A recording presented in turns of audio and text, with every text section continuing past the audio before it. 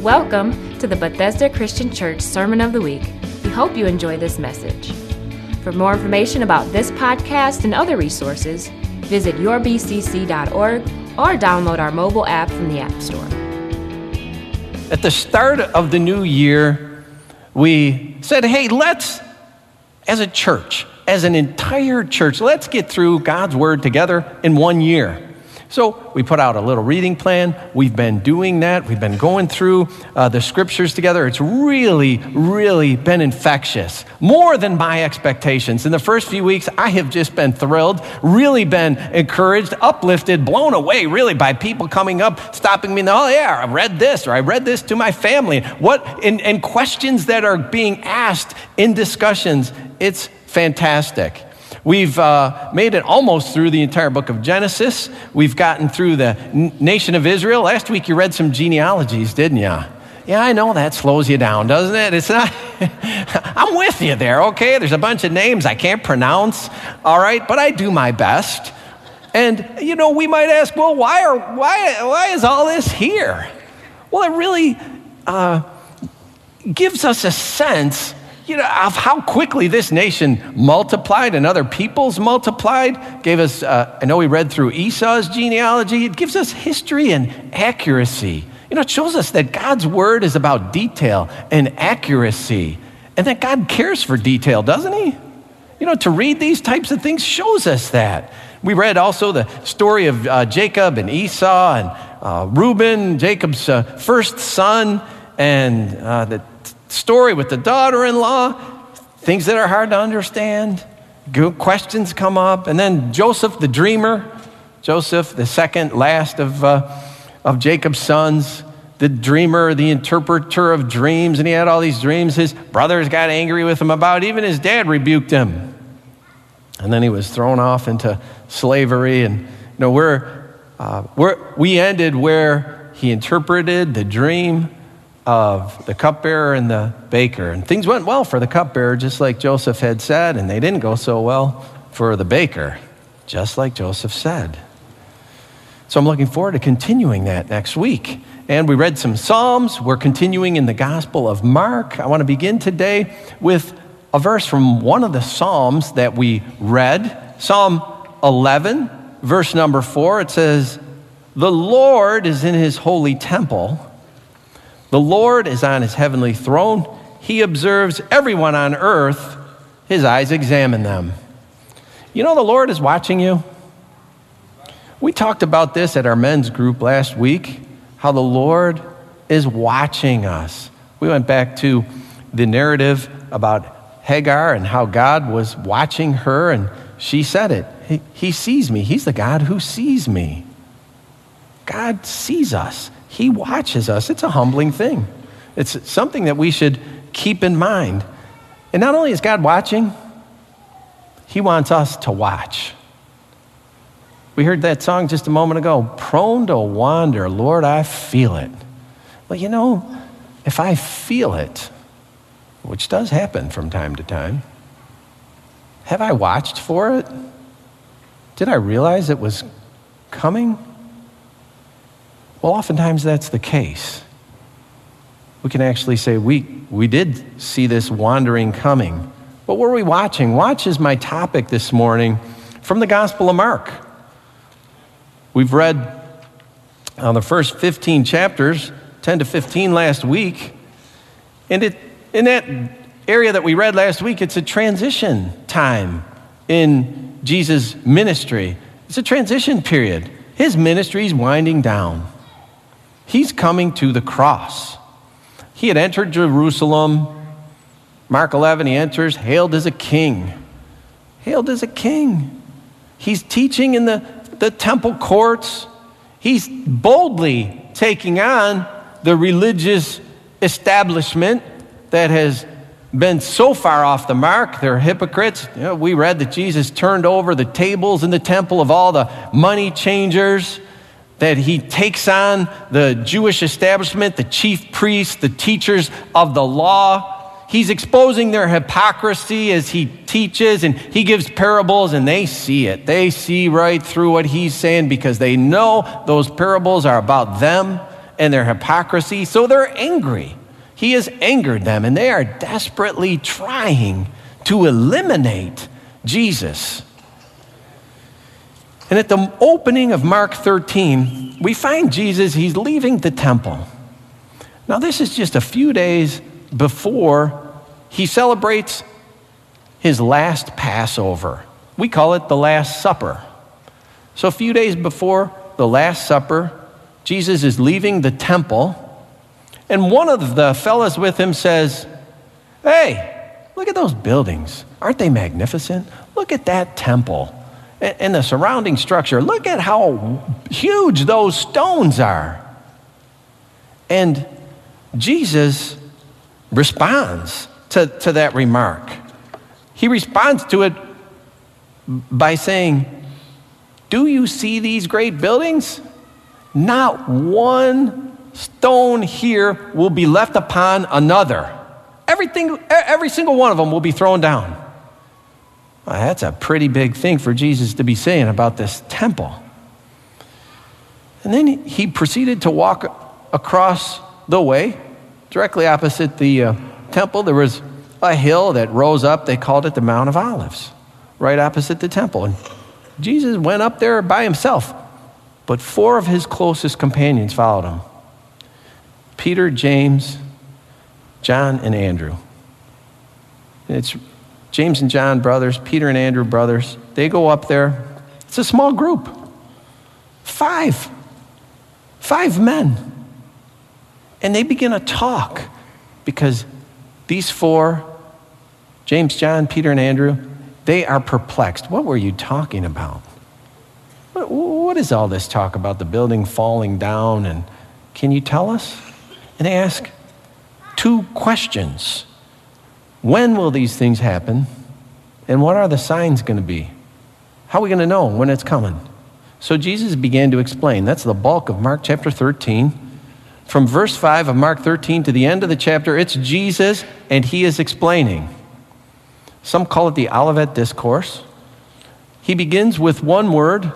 The word is watch. In Mark chapter 13, verse 5, Jesus said to them, "Watch out that no one deceives you." This is how he starts this, what's called the Olivet Discourse. This is how he starts almost his final words to these, the closest of his group of 12. This is an inner circle of the 12. And Jesus goes on. I'm not going to read to you the whole chapter. I believe most all of us have read it, but I'll give you just a little summary. He said, "Watch out that no one deceives you." Why? Because deceivers are out there. False messiahs. "Many are going to come in my name," he says, claiming that they're me. See, from the jump, right from the start, Jesus is talking about something that's going to take place in the future. And he said he will come. It's obvious he's talking about a time in the future that he is going to come. And since he's already there, he's referring to a return. Some call it the second coming. This is a much discussed passage of the New Testament, this which parallels Matthew chapter 24. A lot of discussion can go on about it. Jesus saying, "Many will come in my name." He talks about all the signs to look out for. Nation's going to rise against nation. Families are going to have trouble. Brother against brother. Father reject brother. Brother, son reject father. All because of Jesus. All because of his name. And that's just the start. He said, that's just the start. You're going to be persecuted. You're going to have trouble. The temple's going to be desecrated. There's going to be signs in the sky. Earthquakes and famines. And I can imagine these 4 men, they're hanging on every single word of Jesus. They're on the edge of their seats or the edge of their rocks, whatever they're sitting on. I can't believe that they're not paying attention. And then Jesus begins to bring his thoughts to a close. He's drawn this explanation to a conclusion. And he said, "Heaven and earth will pass away, but my words will never pass away. And then his conclusion, Mark 13, verses 32 to 37. He wraps it up. He said to them, but about that day or hour, no one knows, not even the angels in heaven, nor the Son, but only the Father. Be on guard, be alert. You do not know when that time will come. It's like a man going away. He leaves his house and puts his servants in charge, each with their assigned task, and tells the one at the door to keep watch. Therefore, keep watch, because you do not know when the owner of the house will come back, whether in the evening or at midnight or when the rooster crows or at dawn. If he comes suddenly, do not let him find you sleeping. What I say to you, I say to everyone, watch. His first word, verse 5 that I read. First word, watch. His last word, watch. I think Jesus was trying to get something across to James and John and Peter and Andrew. If he wanted them to get anything out of what he was saying, take this away. Watch. And what does he mean by this? What is this watch? What is he talking about? Was Jesus talking about something like a spectator sport where you go to the auditorium or the Coliseum and you sit down and you watch something in front of your eyes? He wasn't talking about being a spectator at a sporting event. He wasn't using the word watch like we would say, oh, I'm going to watch TV. That's a passive activity, right? If you sit in front of the TV too much, what do they call you? They call you a couch potato because you're not getting anything done. You're inactive. It's an inactive watching. The watching Jesus is talking about is active. It implies a heightened sense of observation, a person who is carefully, even cautiously observing their surroundings and what's going on and observing with some expectation. Because something is coming. Jesus talked about that. Something is coming. There's something coming in the future, but it's unknown. We don't know what it's going to be. If a mother tells a little boy, hey, watch your little sister, what's he going to do? He's looking out for her. He's watching for hazards, making sure she's not going to trip and fall. Oh, that's something too small on the ground. Don't want little sister to pick it up and put it in her mouth and choke. This is what an observant little boy's been put in charge and feeling like, oh, I've got something. I've got something to do for my mother. She has given me this, and I've got to come through, and I'm going to make sure nothing happens to my little sister. He's observant. I had this happen to me once, not for my little sister. I didn't have a little sister, but for my little daughter. I think she was my firstborn was maybe about 2.5, I don't know, maybe 3. Whatever the day was, I can't remember. It was a Saturday, a day where I wasn't going to work. I got up in the morning, early in the morning, and Julie's going out. She's leaving, or she says, watch our daughter. I say, okay, I'll watch her, right? And she's in the family room, and I laid down on a couch. I put my head, lay down, and I'm watching. Of course, I'm horizontal, but I'm watching for a while. And then I started to snore. And all I remember is waking up. I felt something on my face.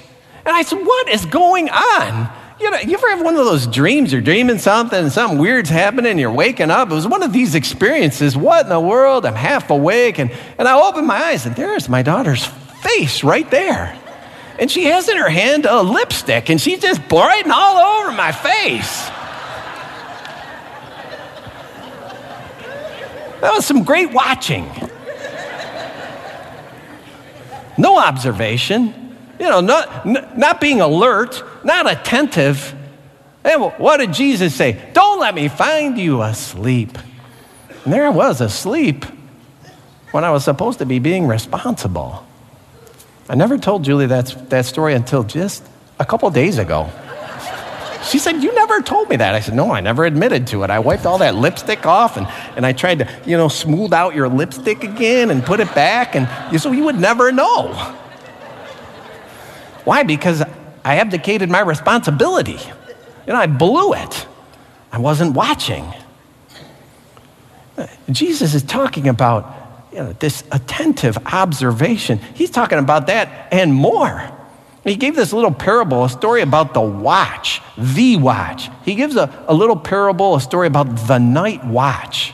And something these men would have been very familiar with, the four quarters of the night, the evening, midnight, and then pre-dawn. It's still dark out when the rooster crows, and then finally dawn, when light cracks the horizon and night is over. So there's these 4 quarters to the evening or to the whole night, and there would be a watch during these times. In Jesus' day, there was no such thing as, the Simply Safe alarm system. They didn't have these perimeter alarms that you just hooked up to your Wi-Fi system and you went to sleep and didn't worry about things because the alarm would go off. There was no ADT that would call 911 for you in the middle of the night.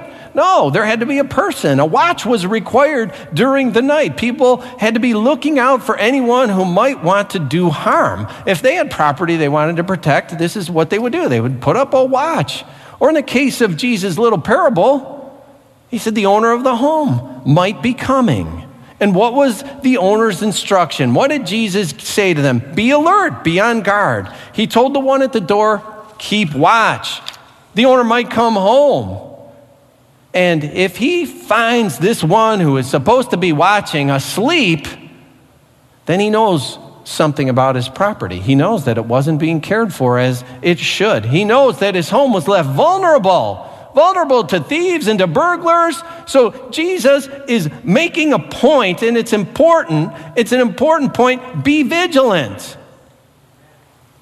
I know that the context of this discussion Jesus had was all about this return, the second coming, however we might want to describe it. But this parable he closes with, it has multiple applications. Of course it has application to what Jesus was talking about. Of course we can make application to the return of Jesus, and we can speak to that parable and say, how does it apply to that? We could also use it to apply to the church, the universal church, and say that represents the house. And there's another application that could be made, and that's to our life. In the parable that Jesus talked about, he mentions a house. Consider that house represents our earthly body. Our body is a house. It houses something. It houses our spirit. We read early on this month, Genesis chapter 2, verse 7.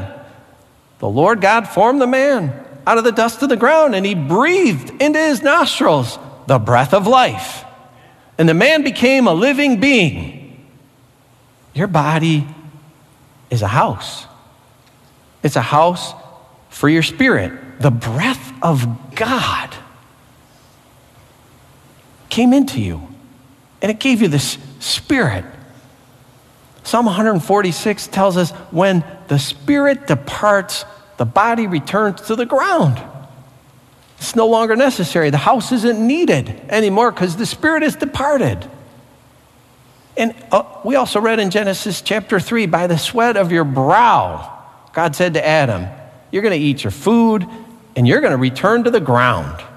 Since from it you were taken, dust you are, and to dust you shall return. The house is one day going to be done, and it's going to go back to dust. So we have it right now. And Jesus says, watch over the house. Jesus portrayed these 4 quarters, or these 4 seasons. I think we could interpret them as seasons of life. We have 4 seasons of life, from the earliest of life to the end of life. He used the night, evening, midnight, pre-dawn, dawn. It's a picture of a lifespan. Are you watching? Are you watching your life? Because you don't know when the master of this house is coming. He might come in the first season. He might come in the last season. He might come somewhere in between, and about that day and hour, no one knows. About that day and hour when your spirit departs your body and your body returns to the ground, we don't know. Some leave this life early, some leave it after good many years, and some in between. But the point is, we don't know when that last day of life will be. Are you watching? Are you ready? Are you alert and attentive to what God has for you at this season of your life, at this moment of your life? Are you attentive? Are you watching? Do you know this very day of your life? Are you awake and are you ready if he comes knocking? If the owner of the house comes today and it's your last day? That's a sobering thought, I know. But Christianity is not coming to Christ in belief and making a profession of faith, maybe even getting baptized and then going on as if nothing has happened.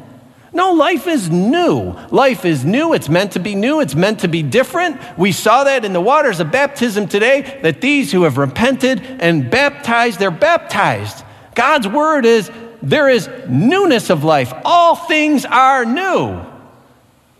And if that's the case, we have a new life to live when we come to Christ. And it has different goals than the world. It has different aims than the world. It has different things to watch out for.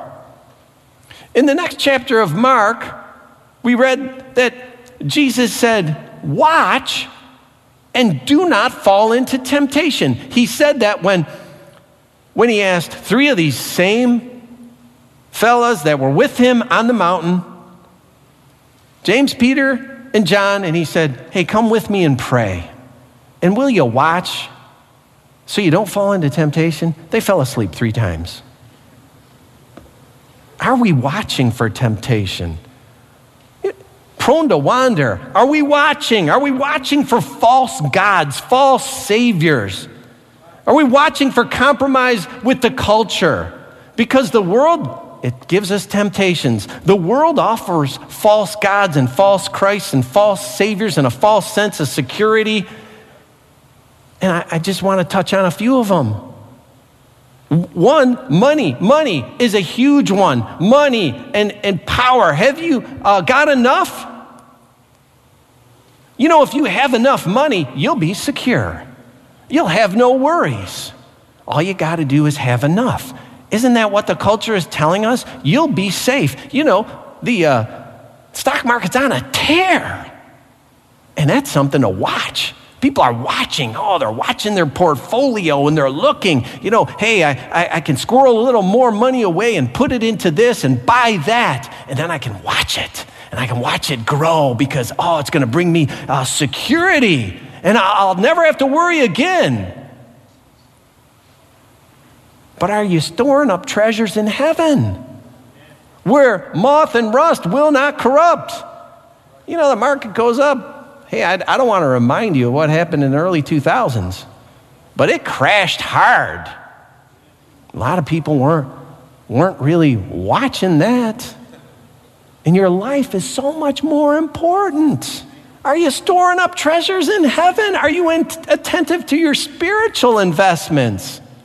Are you investing in others? Are you pouring the gospel into others?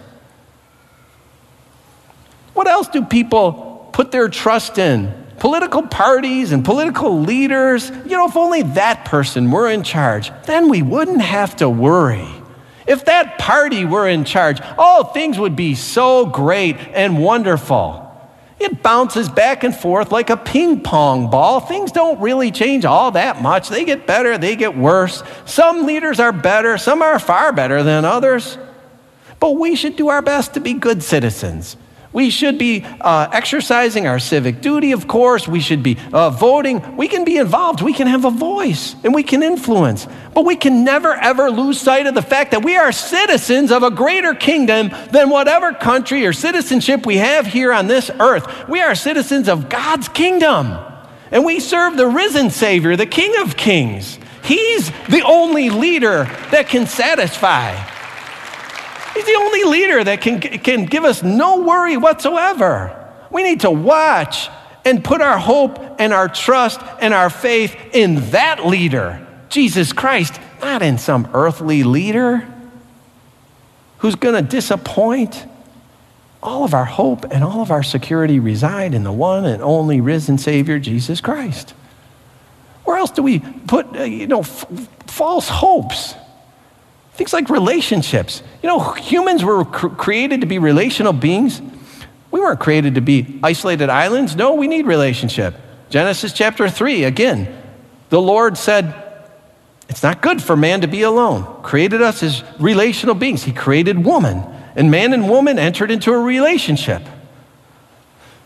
Sometimes in a relationship, that other person can become an idol. And the world begins to revolve around that person. And honoring God gets below that person. And we put all of our hope into that one person. And sooner or later, there's going to be an expectation that will not be met. Sooner or later, disappointment will come. That person will not satisfy. Be on guard. It can happen subtly. We need to watch that no human relationship goes above our relationship with Jesus, because Jesus is the one that will never disappoint. He will never leave you. He'll never forsake you. And often associated with a relationship is sex. And society tells us over and over again, it's a constant message. Sex brings fulfillment and joy.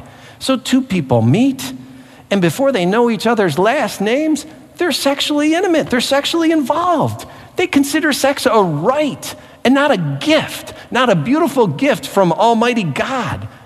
And one of them is believing. One of them is often believing, if I do this, it's going to seal the relationship. Oh, and with this union, I'll be accepted. And I'll have security. And that's a false God. It's a false and broken Savior. That isn't going to save you. God has designed sex in the context of marriage, where a man and a woman make a covenant with God. And then they make a covenant with each other. And are we alert? And are we awake? And are we watching? Or are we being deceived? And are we compromising and saying, oh, that's okay. Those two people, they're living together and that's all right. Or they don't need to be married because they're exploring one another. They're making a person an idol. They're trying to find fulfillment in a physical relationship. And the salvation that comes only by the sacrificial death of Jesus Christ on the cross is the only one that can bring true fulfillment and true joy. And that relationship with Christ has got to be at the center. And when it's at the center of every other human relationship, those relationships will thrive. And they won't be broken when Christ is in the middle, when Christ is lifted up. We have one more. I'll give you one more deception, one more false savior. And that's me. Self. When you look in the mirror, self. What do I want? My desires. Me. This Western culture that we live in, it's awash in selfishness and self-centeredness. I read this in an article that was titled America's Narcissism Epidemic. And it said this: on a reality TV show, a girl planning her 16th birthday party wants a major road blocked off so a marching band can precede her grand entrance on a red carpet. A book called My Beautiful Mommy explains plastic surgery to young children whose mothers are going under the knife for the trendy mommy makeover. It's now possible to hire fake paparazzi to follow you around, snapping your photograph when you go out at night. You can take home a faux celebrity magazine cover featuring the pictures. A popular song declares with no apparent sarcasm, I believe that the world should revolve around me. Pretty true. I've believed it from time to time. The world should revolve around me. I think some of that culture has rubbed off. Prone to wander, Lord, I feel it. Am I watching? Am I watching out for this me? Never mind that Jesus Christ gave his life for you and for me. Never mind that he said in Mark chapter 8, we just read that. If anyone would come after me, he must deny himself and take up his cross and follow me. For whoever wants to save his life will lose it. And whoever loses his life for me and for the gospel will save it. Those are the words of Jesus. And that was not some me culture. No, lose your life. Are we looking in the mirror and admiring, hey, yeah, there's my God? Or are we watching the cross? Are we looking to the cross of Christ? Jesus gave his life to save us from the penalty of sin. And he invites all to lose their life. And what does he mean by that? Lose your self-focus. Lose the all-about-me attitude. Put aside the idols that you've made, whether they be relational, whether they be money, power, fame, fortune, whatever. And what are you going to get out of it? Eternal life. Eternal life. That's amazing.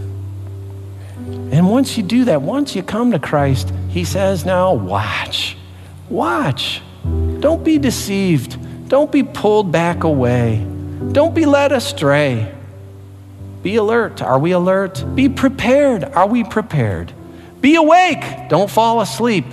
Have this attitude of expectation. Something's coming. Live every day as if it were your last day. Because you know what? You don't know the day or hour. It's not morbid to live every day as if it's your last day. Not if you know Jesus Christ. Because you know your eternal destination. You can live every day expecting great things. If it turns out to be your last day here on earth, if you know your eternal destiny. And until that time, keep watch, be aware. If you've been watching, if you've been feeling as if you've been a little prone to wander, then we can pray today before we leave. Now, could you be watching better? I think we could all be watching better. Could we be more attentive? Absolutely. Could we be a little less drowsy? I don't ever want to wake up with lipstick all over my face again. Don't ever want that to happen. I want to be ready. I want to be ready, alert and awake. I think we can all work on it. But most importantly, if you've never given yourself over to Jesus Christ, you can do that today. You can do that today to seal your eternal destination and begin to live for him. He gave his life for you. You don't have to wait. You don't have to wait till the owner of the house comes knocking and says, hey, I'm here. You don't want him to catch you asleep, but alert and aware. Let's stand to our feet and close today. And, if you don't know the owner of the house, I want to invite you to get to know him. His name's Jesus. He's not mean or vindictive. He's not judgmental. He'll love you. He really wants to come into your house. And he wants to meet you and talk to you and get to know you, and he wants you to get to know him. And if you need to work on getting to watching better, being more alert, let's just take a minute right now as we sing a chorus. I want to invite you down for prayer. If you need help, if you need to be a little more awake, if you see that little lipstick in front of you, come on down. Let's pray. If you need to know Jesus, come on down and let's pray. Let's sing for a bit.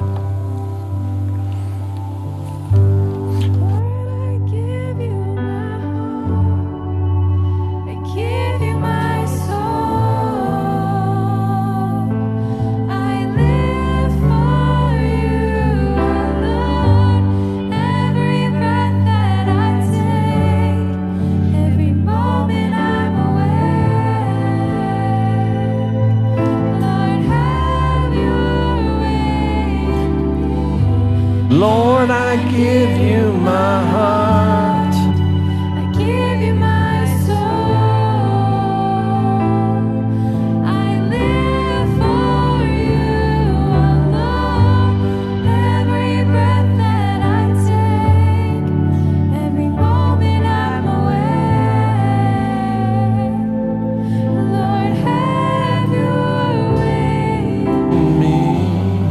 We have people that'll pray with you, who desire to pray with you.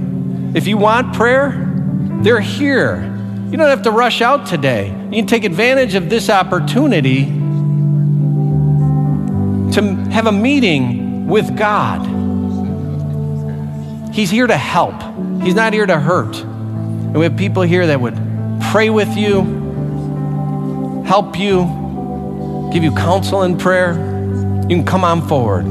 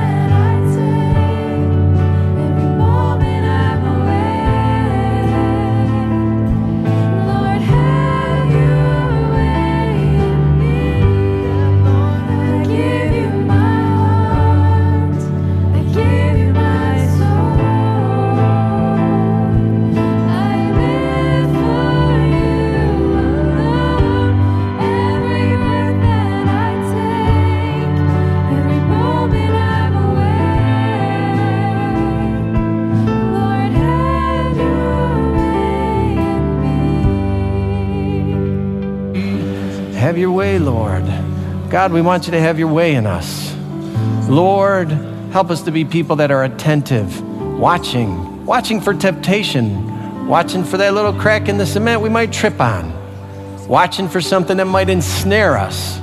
God, help us to be attentive, watching and alert. Lord, that we would be ready to meet you face to face. Lord, I ask that blessing on all who are here. God, that you would seal that in our heart, that we'd be alert for you. We bless your name today, God. We thank you. May all who exit this building receive that blessing on them, Lord. The blessing of the Holy Spirit helping them to be attentive, to be awake, and to be watching. And Father, we ask it in Jesus' name, amen.